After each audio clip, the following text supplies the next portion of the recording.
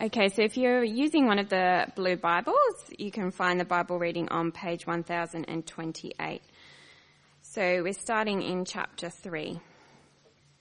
In the 15th year of the reign of Tiberius Caesar, when Pontius Pilate was governor of Judea, Herod, tetrarch of Galilee, his brother Philip, tetrarch of Iturea and Trachonitis, and Lysanias, tetrarch of Abilene, during the high priest of Annas and Caiaphas, the word of God came to John, son of Zechariah, in the wilderness. He went into all the country around the Jordan, preaching a baptism of repentance for the forgiveness of sins, as it is written in the book of the words of Isaiah the prophet. A voice of one calling in the wilderness, prepare the way for the Lord, make straight paths for him. Every valley shall be filled in, every mountain and hill made low. The crooked roads shall become straight, the rough ways smooth, and all people will see God's salvation. John said to the crowds coming out to be baptized by him, You brood of vipers, who warned you to flee from the coming wrath? Produce fruit in keeping with repentance, and do not begin to say to yourselves, We have Abraham as our father. For I tell you that out of these stones God can raise up children for Abraham. The axe is already at the root of the trees, and every tree that does not produce good fruit will be cut down and thrown into the fire. What should we do then? The crowd asked. John answered, Anyone who has 2 shirts should share with the one who has none, and anyone who has food should do the same. Even tax collectors came to be baptized. Teacher, they asked, what should we do? Don't collect any more than you are required to, he told them. Then some soldiers asked him, And what should we do? He replied, Don't extort money, and don't accuse people falsely. Be content with your pay. The people were waiting expectantly and were all wondering in their hearts if John might possibly be the Messiah. John answered them all, I baptize you with water, but one who is more powerful than I will come, the straps of whose sandals I am not worthy to untie. He will baptize with the Holy Spirit and fire. His winnowing fork is in his hand to clear his threshing floor and to gather the wheat into his barn, but he will burn up the chaff with unquenchable fire. And with many other words, John exhorted the people and proclaimed the good news to them. But when John rebuked Herod the tetrarch because of his marriage to Herodias, his brother's wife, and all the other evil things he had done, Herod added this to them all. He locked John up in prison. When all the people were being baptized, Jesus was baptized too. And as he was praying, heaven was opened, and the Holy Spirit descended on him in bodily form like a dove. And a voice came from heaven, You are my Son, whom I love. With you I am well pleased. Now we're just going to skip to chapter 4 now. Jesus, full of the Holy Spirit, left the Jordan and was led by the Spirit into the wilderness, where for 40 days he was tempted by the devil. He ate nothing during those days, and at the end of them was hungry. The devil said to him, If you are the Son of God, tell this stone to become bread. Jesus answered, It is written, man does not live on bread alone. The devil led him up to a high place and showed him in an instant all the kingdoms of the world. And he said to him, I will give you all their authority and splendor. It has been given to me, and I can give it to anyone I want to. If you worship me, it will all be yours. Jesus answered, It is written, worship the Lord your God and serve him only. The devil led him to Jerusalem and had him stand on the highest point of the temple. If you are the Son of God, he said, throw yourself down from here, for it is written, He will command his angels concerning you to guard you carefully. They will lift you up in their hands, so that you will not strike your foot against a stone. Jesus answered, It is said, do not put the Lord your God to the test. When the devil had finished all this tempting, he left him until an opportune time. Let me pray, and then we'll have a look at this section. And if you've got your booklet there, that would be helpful. On page 5, there's just a simple outline, but it'll give you a clear idea of where we're heading. Heavenly Father, we give you great thanks for your word. We give you great thanks that we can see the beginning of Jesus' ministry where he brings in the kingdom. And as we think about it now, we pray we'll see he has all the credentials, and that will impact us in how we relate to him and to the world. Amen. I remember 2 years ago being very, very nervous. I'm not as nervous today because most of you I know and you seem to be okay with me getting up the front and talking to you, and it's good. But that first Sunday I was like, I'm really nervous. This was a bad idea. I was really, really nervous. Have you had times in your life when you're really, really nervous? I reckon there's one that if you've done this, you were freaking out. It's the job interview. The job interview is a nerve-wracking experience, right? Yeah, it is? Yes, thank you, Carola, it is. It's not the most pleasant thing to go through, but it's kind of important. Why do we have job interviews? Not a rhetorical question. Yell out to me. Why do we have job interviews? To get jobs. Why do the employer have job interviews? Make people sweat, says one who interviews people for jobs all the time. What other reasons? Get the right person for the job. You want to know that all the candidates of all the people that apply for jobs, that they have the right credentials. That they are actually the right person for the job.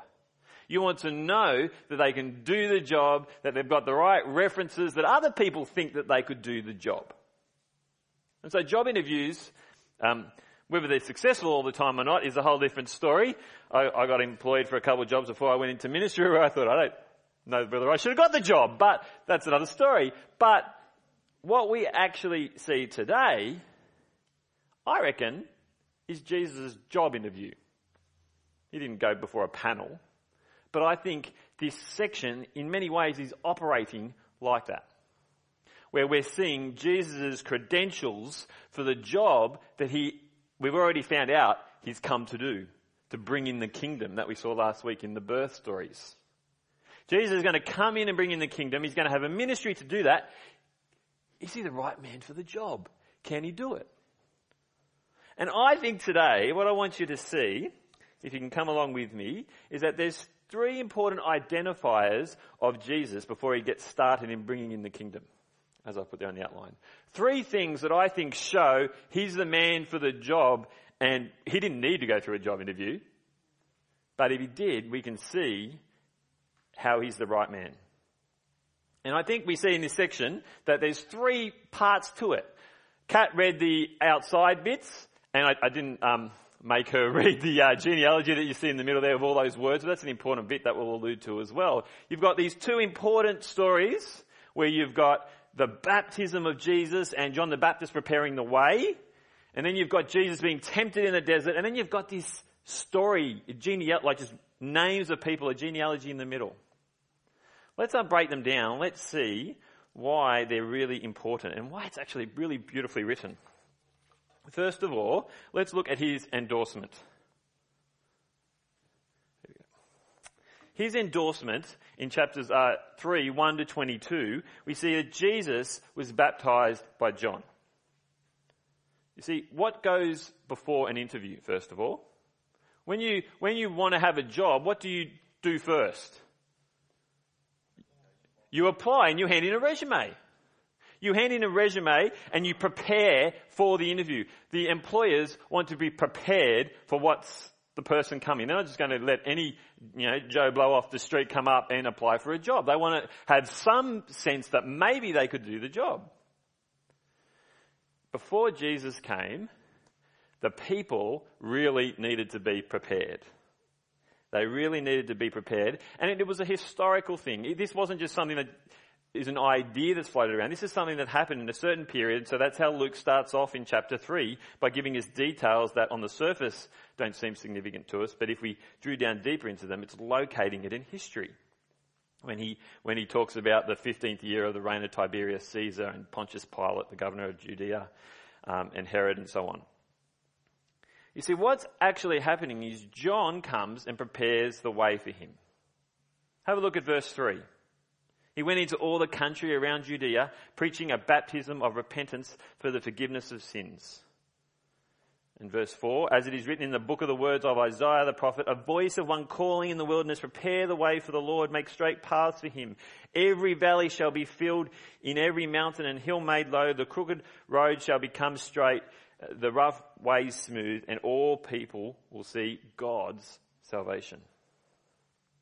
So the problem is, the people, God's people, have constantly turned away from him and aren't living the way that he wants, and God's king and kingdom is coming, and they're not ready for it because they're living in rebellion to him. And so John comes and saying, you need to turn around.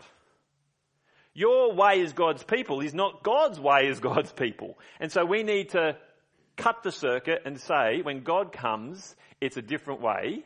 And so John's preparation was to say, righto, he says to say like, you brood of vipers, right? You brood of vipers, you can't be a viper anymore. You've got to repent, turn around, come back to God. And so the baptism that John did in the Jordan, which is a significant place for it to happen, as the people crossed the Jordan many, many years ago and then were rebellious, John actually says there is a baptism of repentance for the forgiveness of sins. That is, when God's kingdom comes, it's not, the kingdom come, it's all good, nothing needs to happen, I'm just reigning now. The kingdom comes and there's a whole bunch of my people who are in rebellion and are sinful and they need to be forgiven. And there needs to be a cleansing, which we know is the blood of Jesus. And so John, that cleansing signifies, before they understood what was going on, through a baptism of being immersed in the Jordan, rising up, preparing for the new kingdom in which you are forgiven by Jesus. It is a very good preparation for him to come. It's a preparation that is about God's salvation that was promised in the Old Testament, hence the Isaiah quote, that this is the salvation that they've been promised over and over again. And it's coming. John is preparing the way, and if there is this need, the thing that he goes on to in detail, which we won't elaborate on now, is that he's saying that does mean that God's salvation means that there's judgment. He says in verse 8, just before he says in verse 7, you're a brood of vipers who warn you to flee from the coming wrath. Then he says in verse 8, produce fruit in keeping with repentance. That's really good, isn't it? Because he's saying repentance, turning back to God, isn't the people getting dunked in water and coming up and going, okay, I'm happy for the kingdom now. It's actually, I'm turning back to God, so the things that I do, the producing of fruit, is now very different to when I was a viper. I'm producing what God wants. And so there's a total change in which the community needs to think because they're going to live God's way. And so they're to produce fruit and realise that because they haven't, there is judgment, but the King is coming and he provides salvation. So the preparation has been set. And Jesus turns up and his endorsement, where he comes and gets baptised. Imagine that setting where John's talking about this one who's going to do these things and he sees Jesus come and he knows his place. John had real clarity on his place before Jesus, and Jesus comes and says, baptize me. What a humbling experience for John. And he baptizes him. As his people go through this symbolic renewal, the one who brings them into the kingdom does the same. But when he does it, have a look at verse 21. Very, very significant. When all the people were being baptized, Jesus was baptized too. And as he was praying, heaven was opened up. And the Holy Spirit descended on him in bodily form like a dove. And a voice came from heaven, you are my Son, whom I love. With you I am well pleased. Here we have Jesus coming up out of the water, and the Spirit and the Father turn up. Now, if you apply for a job, and when they ask you, so who thinks that you can do this job? And you say, My last boss thought I was pretty rubbish at it. And the one before that, well, he sacked me. And the one before that, I didn't like him. He was a jerk. If no one gives you a rap, no matter how good you look on paper, no matter how good you present in the interview, you're not going to get the job. Jesus, before he does his mission, his job, has a divine rap, where the Spirit of God turns up, descends on him, endorsing him. This is my work. And not only is it his work, the Father says, you are my Son, whom I love. With you I am well pleased. Those words in themselves are profound, aren't they? The Father is saying, I love him. He is treasured. He is the one who's going to do everything I ask of him willingly, and I'm so perfectly pleased in him. But these words are even far richer and deeper when we understand where they come from. We've looked at Psalm 2 a few times, and recently, and you are my Son comes directly out of Psalm 2, where God's Messiah, the Davidic king, will reign forever. So not only is he saying, this is the one I'm endorsing, he's saying, this is my king, the one who's promised who I am endorsing, and he reigns forever. With you I am well pleased comes from Isaiah 42. And in Isaiah 42, it's one who suffers and dies on our behalf. That is a pretty impressive reference. If you rung up to find out about Jesus and his credentials to do this job, and you found out that God himself said, well, actually, he's my king and Messiah and he will rule forever, you go, great, he's the guy. Right? This is it. This is how much Jesus has been identified as the king. He is endorsed totally and thoroughly by God himself. So when we question Jesus, we do well to remember that God himself fully endorses him, the Father, the Son, and the Spirit working perfectly together. Let's have a look, secondly, at his credentials in the temptation before we come back to the genealogy. You see, what happens, his credentials in regards to the temptation that Kat read for us, he's tempted by Satan. I've always loved, even as a kid, I've loved this story, just the whole idea of this. As a kid, I thought about it like it's this battle. Satan's there giving him his best shot and Jesus is there giving him. What I come to realise, it's not a battle. Jesus doesn't need to be concerned with battling Satan. He just smashes him all the time. It's not a contest like our movies and the big battles at the end of movies. This is just simply Jesus owning Satan and showing us how much he has authority to actually defeat him later on. But it's actually a do-over. So the people there in the wilderness, Jesus was in the desert for 40 days. 40 years ago in the wilderness, the people grumbling and moaning and complaining, not trusting God who's rescued them. And now Jesus, who goes on to do the rescuing, does what his people couldn't do. And stand up to Satan, reject him in his ways. He can do the job because the number one enemy is not even a contestant against him. It's just not even a battle. So I've played squash with Jack a few times, and he owns me. Like, I can't beat Jack at squash, right? It's not a contest. It's fun, but it's not a contest. Here, actually, there was one time, wasn't there, Jack? Yeah, there was one moment. Yeah, no, okay, let's move on. Let's go on there. Don't do that. All right, but I forgot. I knew he should have known he'd do that. All right. But here, right, here what we're actually seeing is that Jesus defeats Satan totally and utterly, unlike the people. It's not a contest. It's a smashing. And look how he does it. Let's actually just have a look at the story for a moment. Jesus, full of the Holy Spirit. See, the Holy Spirit is there endorsing the ministry from the beginning and always empowering and sending forth. What the Holy Spirit's doing through Luke's gospel is pointing us constantly to Jesus. It's fantastic. Empowering him, helping us to see him. And so he's tempted by the devil in 40 days in verse 2. And then look at what the devil says in verse 3. If you are the Son of God, tell this stone to become bread. If you're the Son of God, Jesus answered, it is written, man shall not live on bread alone. Drops the microphone and walks away. Like it just, smashes him. No, the Bible's very clear on this, you idiot. I'm not going to do that.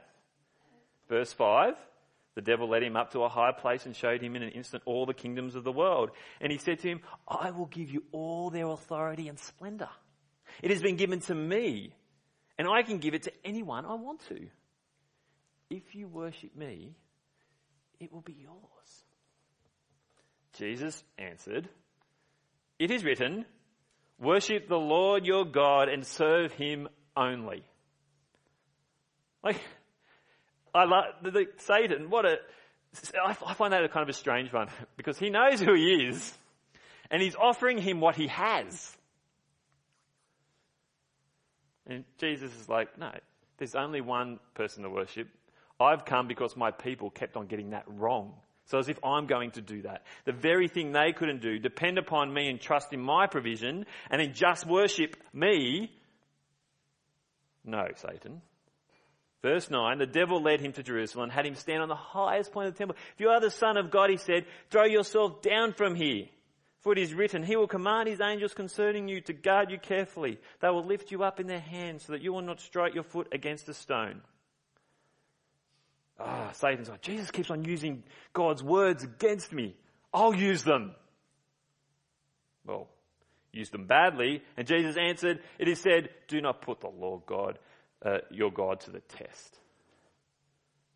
I'm not going to challenge God's authority and what he's going to do for me over you, Satan. You see, this proves Jesus, he has the credentials to get the job done. If the task of bringing in the kingdom is to destroy all other kingdoms and reigns and authorities, with Satan being the one behind them all, when Satan comes into show, Jesus shows he has all the power and authority. All the way to Easter, where he dies and Satan thinks he's won, and he conquers the grave and casts him out forever. You see, he can do the job. The issue is humanity.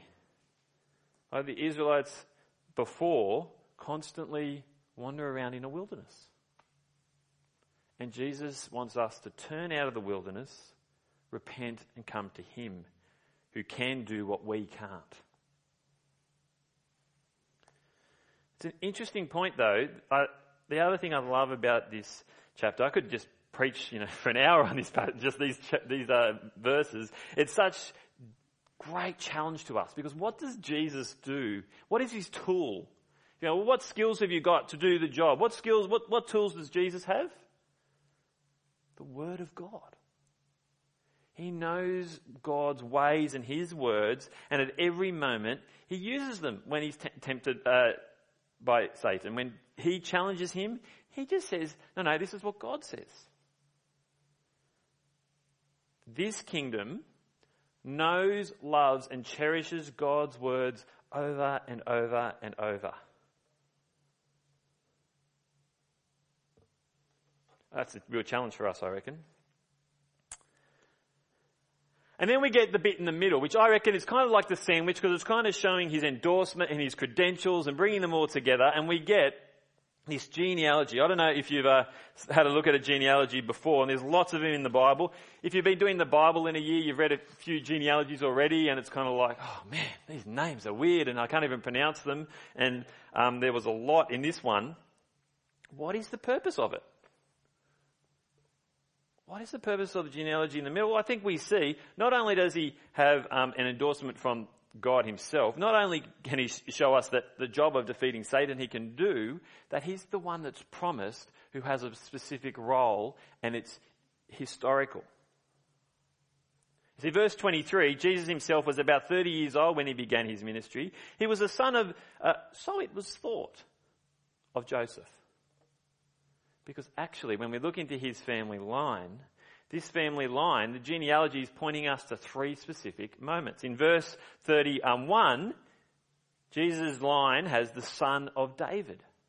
The king that we talk about is so important. Jesus is being identified as the Messianic king, the one who is promised, who will reign. And not only is he the son of David, he's the son of Abraham. If you've been reading Genesis, as we've been doing, and you find that Abraham was given all these promises of being a blessing, and now Jesus in this line is the one who brings blessing. And it doesn't just stop there, because it goes all the way back to Adam, the son of God, and so his blessing is to all humanity. And so what we actually have, it's so beautifully constructed and put together that we have Jesus is the Messianic King who brings God's blessing to all humanity. That's what this genealogy is showing us. It's a fantastic picture of who God is. He has all the credentials. How do we let this impact us? How do we think about these things? What do we make of it? See, it's not just like he has the credentials like sometimes sportsmen who get this massive payout, a massive endorsement, and everyone says how good they are and how great they're going to be, and yet they never reach their potential. They get injured, or they're getting all sorts of trouble with their own lives, or they just never turn out to be as great as everyone thought. He's not like that. It's not like he's prepared the way, and we know that because we know where the story goes. It goes to the cross, to Easter, where he does conquer death, where he does rise from the dead, where he is the one who gives life. I wonder whether you sometimes struggle with confidence in Jesus and what he's done.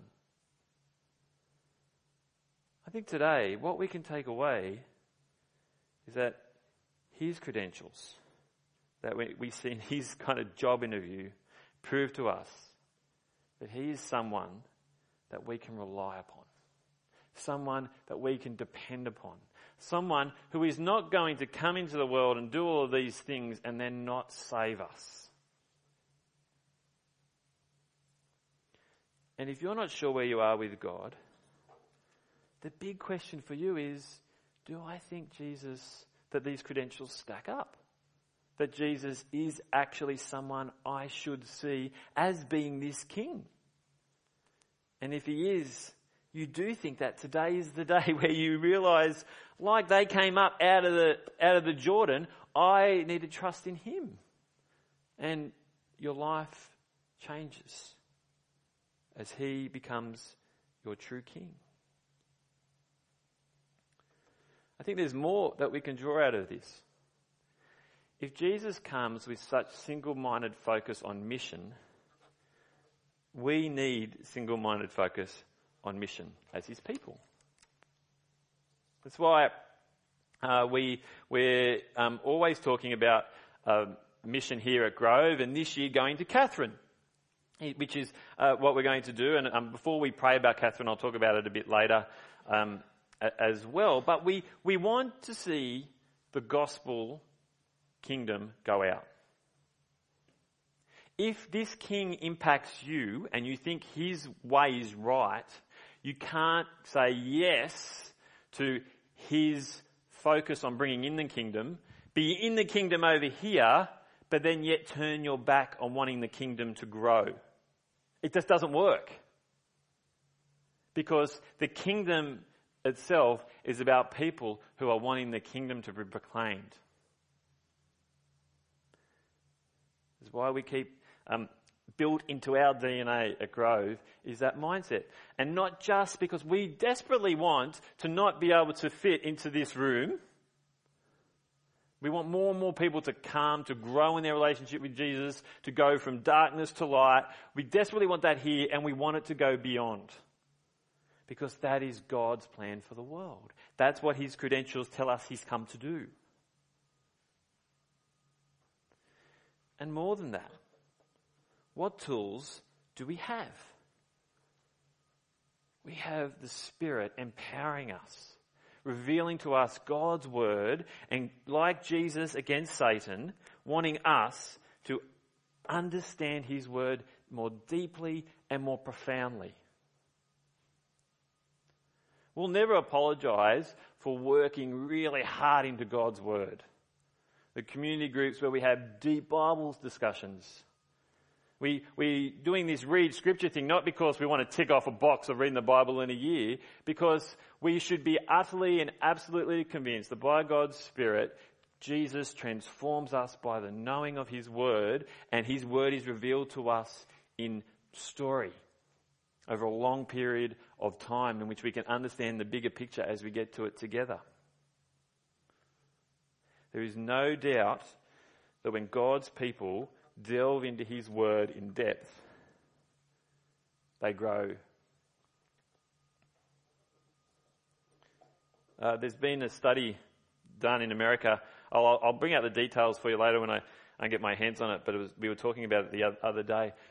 Where I think it was 100,000 people over thousands of churches in America over, was it 10 or 20 years? I'll get the details for you when we're going to talk about it another time. But they did this study to try and figure out what is the key mark in church of spiritual growth, growing in Christ-likeness, if you like. And there was a scientific study. There's a paper on it and all that kind of stuff.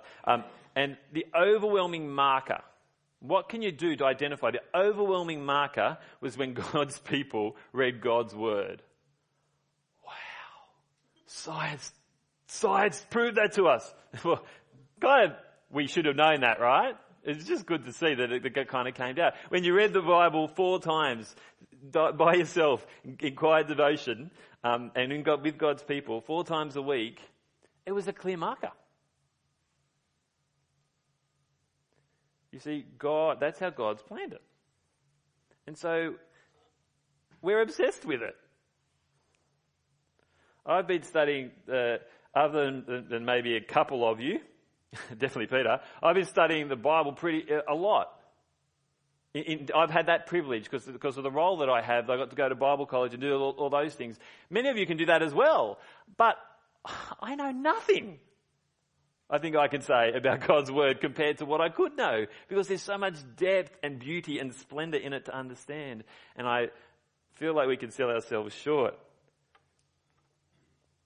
I wonder if I was in Jesus' position and Satan said that to me, could have I thrown out those verses? And no, I couldn't have. I think I could have resisted and given general paraphrases in that sense, but I couldn't have quoted them like that.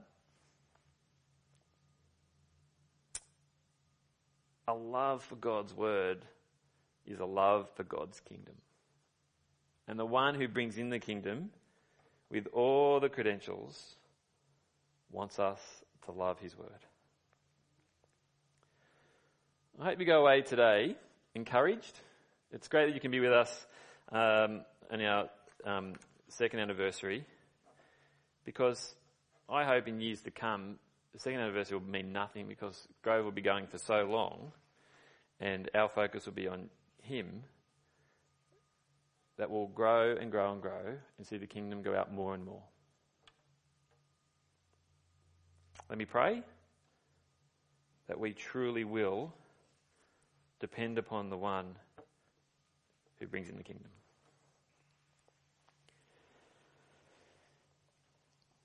Heavenly Father, we give you great thanks for your word.